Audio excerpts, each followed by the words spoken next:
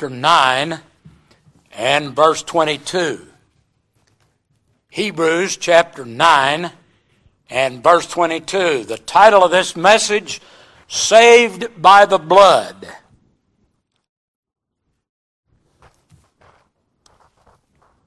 And almost all things are by the law purged with blood. And here's the key phrase. And without shedding of blood is no remission. Some time ago I came across a shocking statement having to do with the blood of Christ. It was shocking not only because of what it means, but also because of who it was that made this statement. Here's the statement, quote, speaking of Christ, this well-known commentator on the Bible said, quote, "It was his death that was efficacious, not his blood. The shedding of blood had nothing to do with bleeding. It simply means death, violent, sacrificial death. It is not his bleeding that saves, but his dying," unquote. Well, in this message this morning, we're going to consider what God's Word says about the blood of Christ and whether that blood saves lost sinners. The first thing we shall consider is the fact that God's Word speaks frequently of Christ's blood. God's way of salvation is the blood way.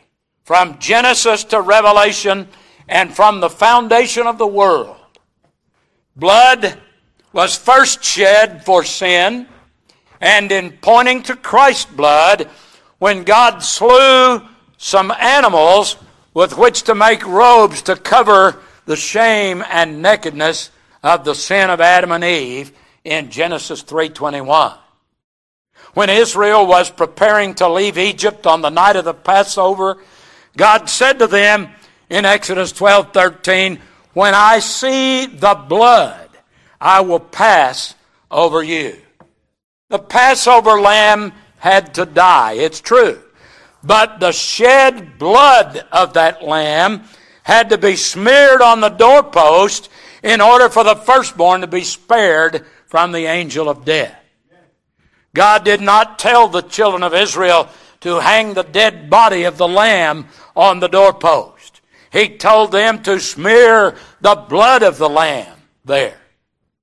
The blood of all the Old Testament sacrifices pointed forward to the blood of Jesus Christ that one day would be shed on the cross. The Old Testament uses the word blood 328 times, and many, if not most of those uses refer to the sacrifices pointing to the death of Christ.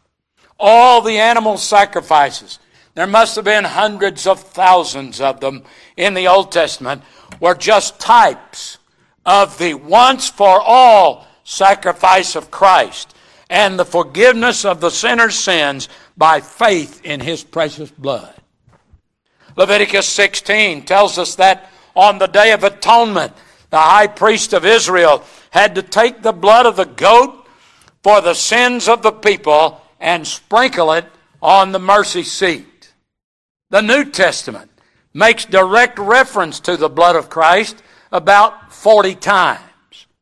When the New Testament mentions the blood of Christ, it's referring to the real, literal blood that was poured out of his body on the cross. Charles Spurgeon, in his own inimitable way, describes the bloodshedding of Christ in his sermon, The Bloodshedding. Here's what he said, quote, "Mark his brow. The crimson drops of gore are rushing down his cheeks. His back is bleeding. They lift up the thongs, still dripping clouts of gore. They scourge and tear his flesh and make rivers of blood to run down his shoulders. This is the shedding of blood without which there is no remission. They nail his hands and feet to the wood. They hoisted in the air blood from his head, blood from his hands, blood from his feet. They pierce his side, and forthwith runneth out blood and water. This is the awful shedding of blood, the terrible pouring out of blood, without which for you there is no remission." Unquote. Acts 20:28 says that God has purchased the church with his own blood. And 1 John 1:7 calls it the blood of Jesus Christ, his Son. When Christ's blood is called the blood of God and the blood of God's Son like this, it does not mean that it was the blood of the Godhead. Of course, God has no blood. God is a spirit. Rather, it means that it was the blood of him who was God. Christ's blood was the blood of a man, yet because it was the blood of a man who was also God, it is properly called then the blood of God. Let's turn to Acts 20:28 and read that statement. Acts 20 and verse 28.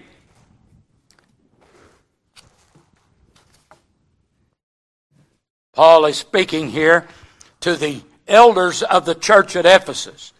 "Take heed therefore unto yourselves and to all the flock over the which the Holy Ghost hath made you overseers, to feed the church of God which he hath purchased with his own blood." Now that's talking about the blood of Christ. But it says the blood of God. By virtue of the union of his human nature with his divine nature in one person, his blood can properly be called the blood of God. I hope you noticed in that hymn we sang a moment ago, verse 3 of the Old Rugged Cross, this very statement is made. In that old rugged cross, stained with blood so divine, a wondrous beauty I see. Hebrews 9:12 tells us that at his death, Jesus Christ entered the holy place in heaven, not by the blood of animals, but by his own blood. And he did so once, and not every year, and not perpetually, as was done in the Old Testament. Let's turn to Hebrews chapter 9 and verse 12. Hebrews chapter 9 and verse 12. "Neither by the blood of goats and calves, but by his own blood he entered in once into the holy place, having obtained eternal redemption for us." And according to various verses in the book of Revelation, we find that Christ's blood is the theme of the songs in heaven. And that's what, if we're going to heaven, that's what we're going to be singing about for all eternity. The blood of Christ. Look at Revelation 5:9. Revelation, and this is just one example of several that are found in Revelation. Chapter 5 and verse 9. "And they sung a new song, saying, Thou art worthy to take the book and to open the seals thereof, for thou wast slain and hast redeemed us to God by thy blood out of every kindred and tongue and people and nation." We're going to be singing songs like verse 3 of the Old Rugged Cross there in heaven. Truly, God's Word places great emphasis on the blood of Christ, judging by the frequency with which it speaks of that blood. Well, let's look next in the second place at the importance God's Word gives to the blood of Christ. The Word of God places supreme importance on Christ's blood. And it does so by basing every blessing that we have in regard to salvation on that blood. Did you know that? Every blessing we have in relation to salvation is based on the blood of Christ. Let's think about some of the things God's Word says that we as Christians have based upon or because of the blood of Christ. First of all, the Scripture says in Ephesians 1:7 that we have redemption through the blood of Christ. Ephesians 1:7 speaks of Christ when it says, in whom we have redemption through His blood. Likewise, Hebrews 9:12 that we just read speaks of Christ when it says, by His own blood He obtained eternal redemption for us. Listen, the gospel of Jesus Christ is the gospel of redemption by blood. Second, we also have atonement by Christ's blood. It is the blood of Christ that makes atonement for our souls. The Old Testament word atone means simply to cover. And the blood of Christ is what covers our sins from the sight of a holy, sin-hating, and wrathful God. Turn to Leviticus 17:11. Leviticus chapter 17 and verse 11. Genesis, Exodus, Leviticus.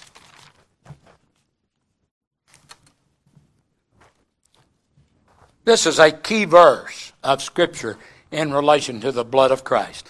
For the life of the flesh is in the blood, and I have given it to you upon the altar to make an atonement for your souls. For it is the blood that maketh an atonement for the soul.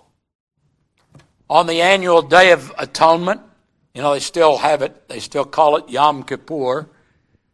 On the Day of Atonement, the high priest of Israel would sprinkle the blood of the bullock and the goat on the mercy seat and on the horns of the altar, as we read in Leviticus 16. And in doing this, would make atonement for the sins of His people. By means of a type, that blood covered the sins of God's people from His holy sight. Thirdly, propitiation is based on the blood of Christ. All of these are biblical words. All of them are benefits of salvation, things relating to salvation. Propitiation speaks of, it simply means appeasement. A propitiation is the appeasing of God's wrath against sin and sinners by means of a sacrifice. Turn to Romans 3:25a. Just the first part of Romans 3:25. This Scripture says that it is the blood of Christ that is the basis of our propitiation. Paul is speaking of Christ when he says here, Romans 3:25a, whom God hath set forth to be a propitiation through faith in His blood. To the person whose sins are covered by the blood of Christ, God is propitious. His great eternal wrath against that person's sins has been appeased. Did you know that if you're lost here today, God is angry with you every single day that goes by? And did you know that God's Word says that God hates all workers of iniquity? Psalm 5:5 says God is angry with the wicked every day. And Psalm 7:11 says that thou hatest all workers of iniquity. But if the blood of Christ has been applied to you through faith, then that God is propitious toward you. His wrath has been appeased. He no longer is angry with you. He no longer hates you. Fourthly, our reconciliation is based on the blood of Christ. Because of the fall and man's resulting sinful nature, man hates God. Man by nature is enmity with God. That means he's an enemy of God. On the other hand, the holy God is angry as I said earlier, with the wicked every day. And the sole ground of the sinner's peace with God is the blood of Christ. Turn to Colossians chapter 1 and verse 20. Colossians chapter 1 and verse 20.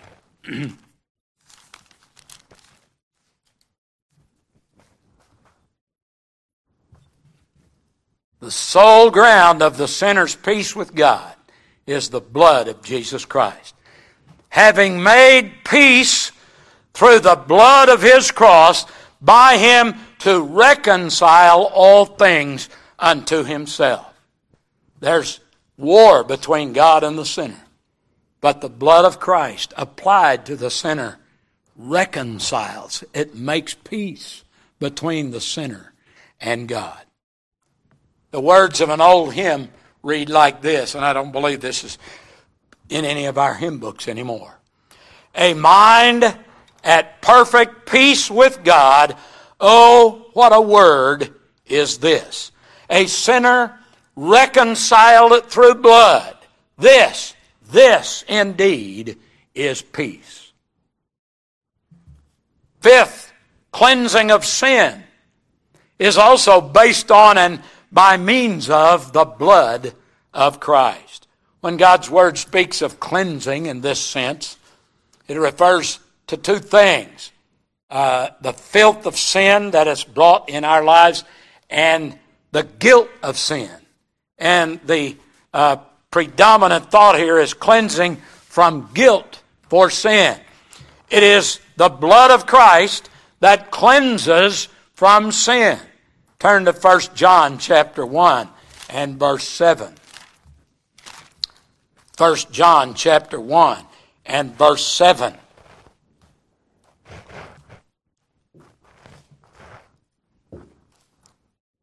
First John 1:7. But if we walk in the light as He is in the light, we have fellowship one with another, and the blood of Jesus Christ His Son cleanseth us from all sin. This cleansing by Christ's blood is also called purging in the Scriptures, in such verses as Hebrews 9:14. If you'll turn back a couple of 3 books to Hebrews chapter 9 and verse 14. This cleansing is also called purging. How much more shall the blood of Christ, who through the eternal Spirit offered Himself without spot to God, purge your conscience, cleanse the guilt of your conscience from dead works to serve the living God. This cleansing from the guilt of sin is also called washing in verses like Revelation 1:5. This verse speaks of Christ as Him that loved us and washed us from our sins in His own blood. Turn to Psalm 51 and verse 7.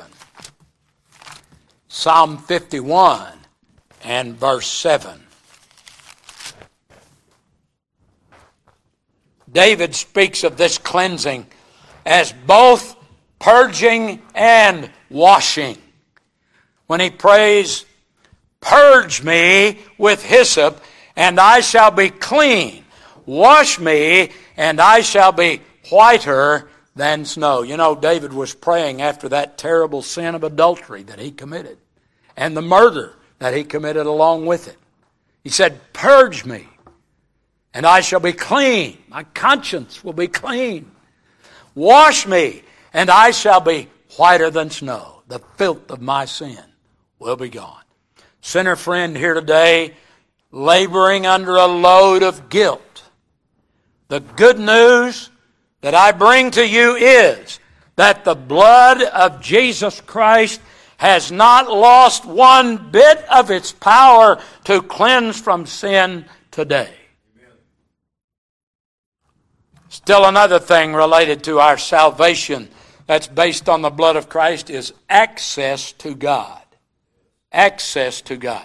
It is the blood of Jesus Christ that removes the distance and the alienation that exists between the sinner and God. The blood of Christ brings us to meet with God. Turn to Ephesians chapter 2 and verse 13.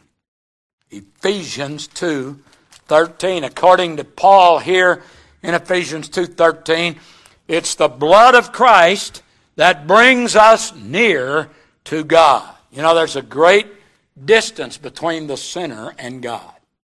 No access to God. No, a lost sinner can't even pray to God. Ephesians 2:13, but now in Christ Jesus, ye who sometimes were far off are made nigh, or literally made near, by the blood of Christ. Turn to Hebrews 10 and verse 19.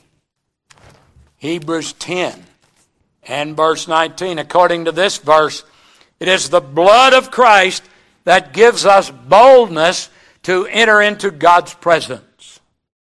Hebrews 10:19. Having therefore, brethren, boldness to enter into the holiest by the blood of Christ. What gives me the right to come into the presence of God? It's only the blood of Jesus Christ that covers my sins from His holy face. Here's another old hymn. By nature and by practice far, how very far from God, yet now by grace brought nigh to Him through faith in Jesus' blood. Seventh, our justification is based on the blood of Jesus Christ. Justification is a legal term, one that's used in a court of law. What does it mean? First of all, it's the opposite of condemnation. In justification, God declares the believing sinner not guilty. And at the same time, He declares him righteous on the basis of the shed blood of Jesus Christ. Look at Romans 5:9. Romans chapter 5 and verse 9.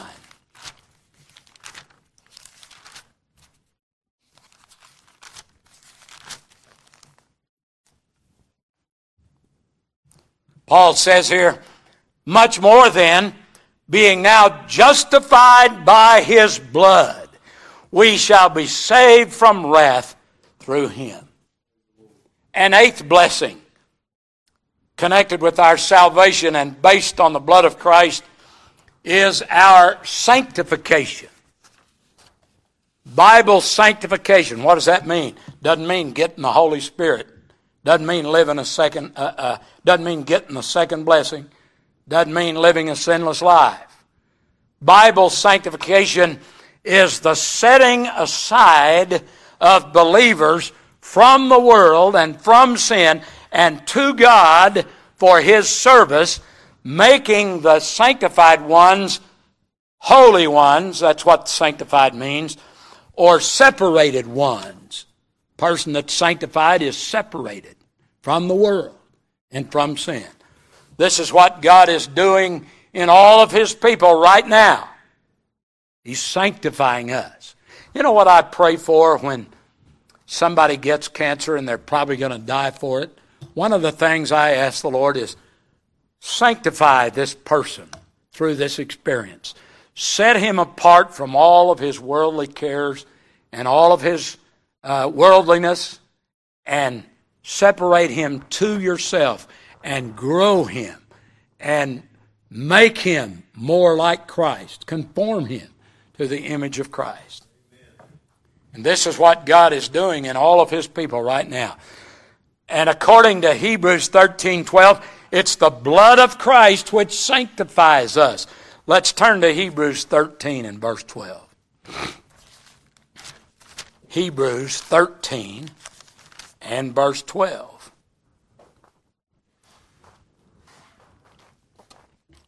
Wherefore Jesus also, that He might sanctify the people with His own blood, suffered without the gate. These then are some of the things that we have through the blood of Jesus Christ. Because of all of these things that we have through the blood of Christ, that blood is rightly called in 1 Peter 1:19 the precious blood of Christ. In light of all the things that God's Word says that we have because of Christ's blood, it's difficult to understand how any serious student of God's Word could say that it was His death that was efficacious, not His blood. I don't understand how any serious Bible student could say that. And now let's consider the blood of Christ in Hebrews 9:22, our text. Let's turn back there to Hebrews 9:22. And this text says, without shedding of blood is no remission. And let's begin by considering the meaning of terms in this verse. First, the word remission. Without shedding of blood is no remission. Literally, this term means a release, a dismissal, and it has reference to sin. Remission means basically forgiveness of sin. As a matter of fact, the same Greek word that's translated remission here in our text is translated forgiveness in Mark 3:29, where the Lord Jesus says, he that shall blaspheme against the Holy Spirit hath never forgiveness. The same word, never remission. Turn to Ephesians 1:7. Ephesians chapter 1 and verse 7.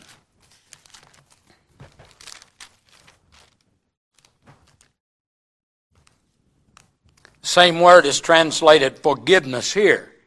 Paul is speaking of Christ, in whom we have redemption through His blood, the forgiveness of sin. Same Greek word is translated remission, according to the riches of His grace. Well, next let's consider the term shedding of blood in Hebrews 9:22. What exactly does shedding of blood mean? The Greek word that's translated shedding here means an effusion of blood. In the Old Testament, the word shed, or the equivalent of this word, sometimes is translated pour out or poured out. This is the case in Leviticus 4:7, if you'll turn to that. Leviticus chapter 4 and verse 7. This same word, or the equivalent of it, is translated poured or poured out. Chapter 4, verse 7 of Leviticus.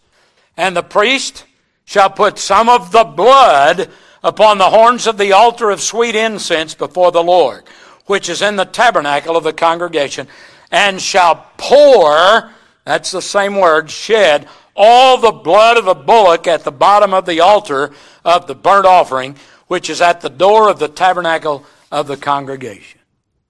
Now look at 1 Kings 18:28, which is a very graphic use of this term.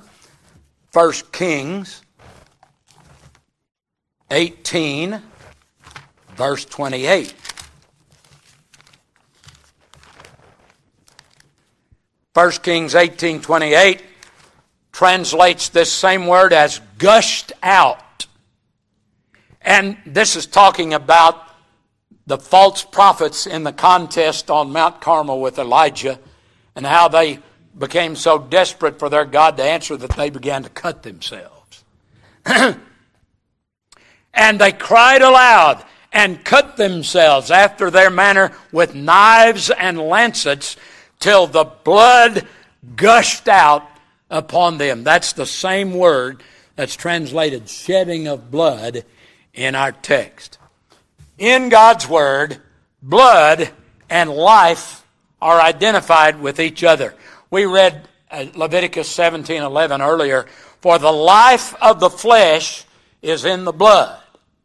Blood that is shed or poured out or that gushes out is the symbol or visible representation of death.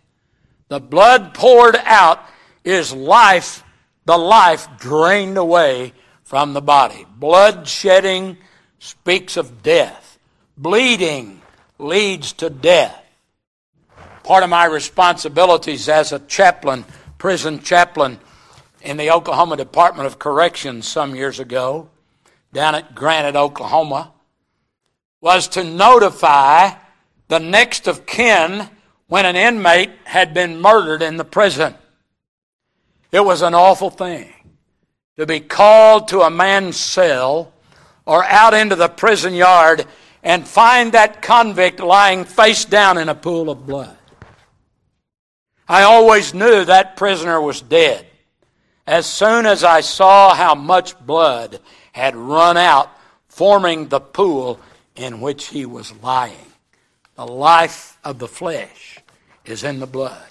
In God's scheme of salvation, another death is to stand for our death. And the expression of this is the drawing of blood from the victim. One life for another. One death for another. Lastly, in looking at our text, let's consider the whole statement that without shedding of blood is no remission. Here God's Word states that the shedding of blood is essential to the forgiveness of sin. This is a dogmatic and absolute statement that without shedding of blood is no remission. Two things are prominent and closely related in this verse: pouring out of blood and forgiveness of sin. These two things go hand in hand, and the one does not exist without the other. No salvation is possible for any soul that rejects the bloody sacrifice of Christ. If you reject Christ's blood, you'll never be saved. In nailing this down, the writer gives us two negatives. Without shedding of blood is no remission. No exceptions are granted in this verse. It is not possible that any sin should ever be forgiven any man without the shedding of blood. In the Old Testament, there was no typical remission without shedding of blood.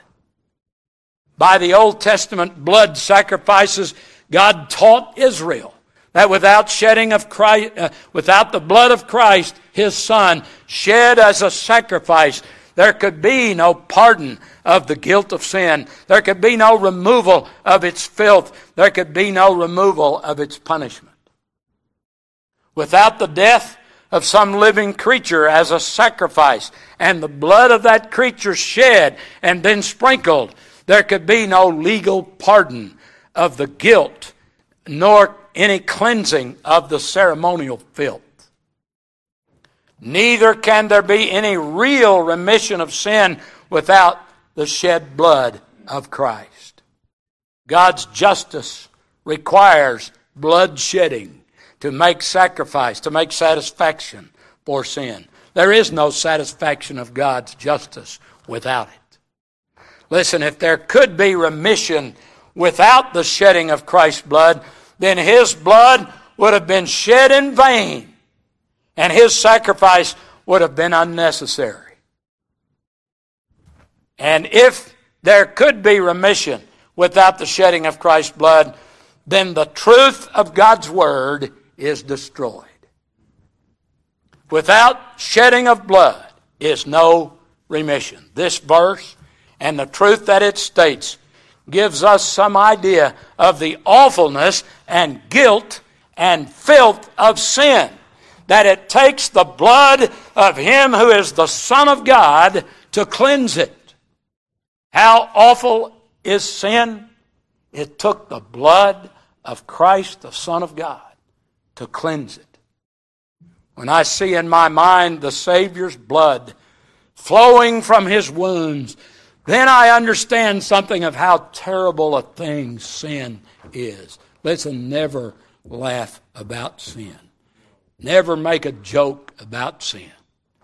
Let us never think lightly of sin, because only the blood of Christ can remove its horrible stains. Hebrews 9:22 is the heart of the gospel of the grace of God. Well, in closing the message, let me ask some important questions concerning the matter of being saved by the blood of Christ. First of all, if the term blood has no real significance in relation to forgiveness of sin, then why all the emphasis on blood in the Scriptures? This is the terminology of God's Word, and we cannot improve on it by saying it is Christ's death that saves us and not His blood. Second, knowing the great emphasis God's Word places on the blood of Christ, how can anyone say it is not the blood but the death of Christ that's important? How can anybody say that? Thirdly, God's Word places great emphasis on both the death of Christ and the shed blood of Christ. Why then should anyone play down either one of them? It's true that the term blood of Christ is speaking of His death. But this term specifies Christ's death as a bloody death. And in God's Word, the shedding of blood is an essential aspect of that death. We cannot ignore or bypass the blood shedding of Jesus Christ. The blood of Jesus Christ is the very essence of the gospel. Truly, we are saved by the blood of Jesus Christ. And how does the blood of Jesus Christ save? That blood saves because of its infinite value. It was not the blood of a mere man, but of the one who was the Son of the living God. It is the blood of Him who was Emmanuel, God with us, God manifest in the flesh. This precious blood has such value that it meets every claim of God's holiness against a sinner. And my friends, the blood of Jesus Christ has never lost its value. It can still cleanse and redeem and reconcile and justify and sanctify and all the other things God's Word says it does for sinners when they trust in that precious blood as their hope of being accepted with God. Amen. Romans 3:25 says that God has set forth Christ to be a propitiation through faith in His blood. The whole infinite value of the blood of Christ passes over to the one who believes as soon as he believes. Do you believe? Will you believe today? Let us pray. Our Father, we're thankful for the precious blood of Christ. We pray for those who do not see these blessings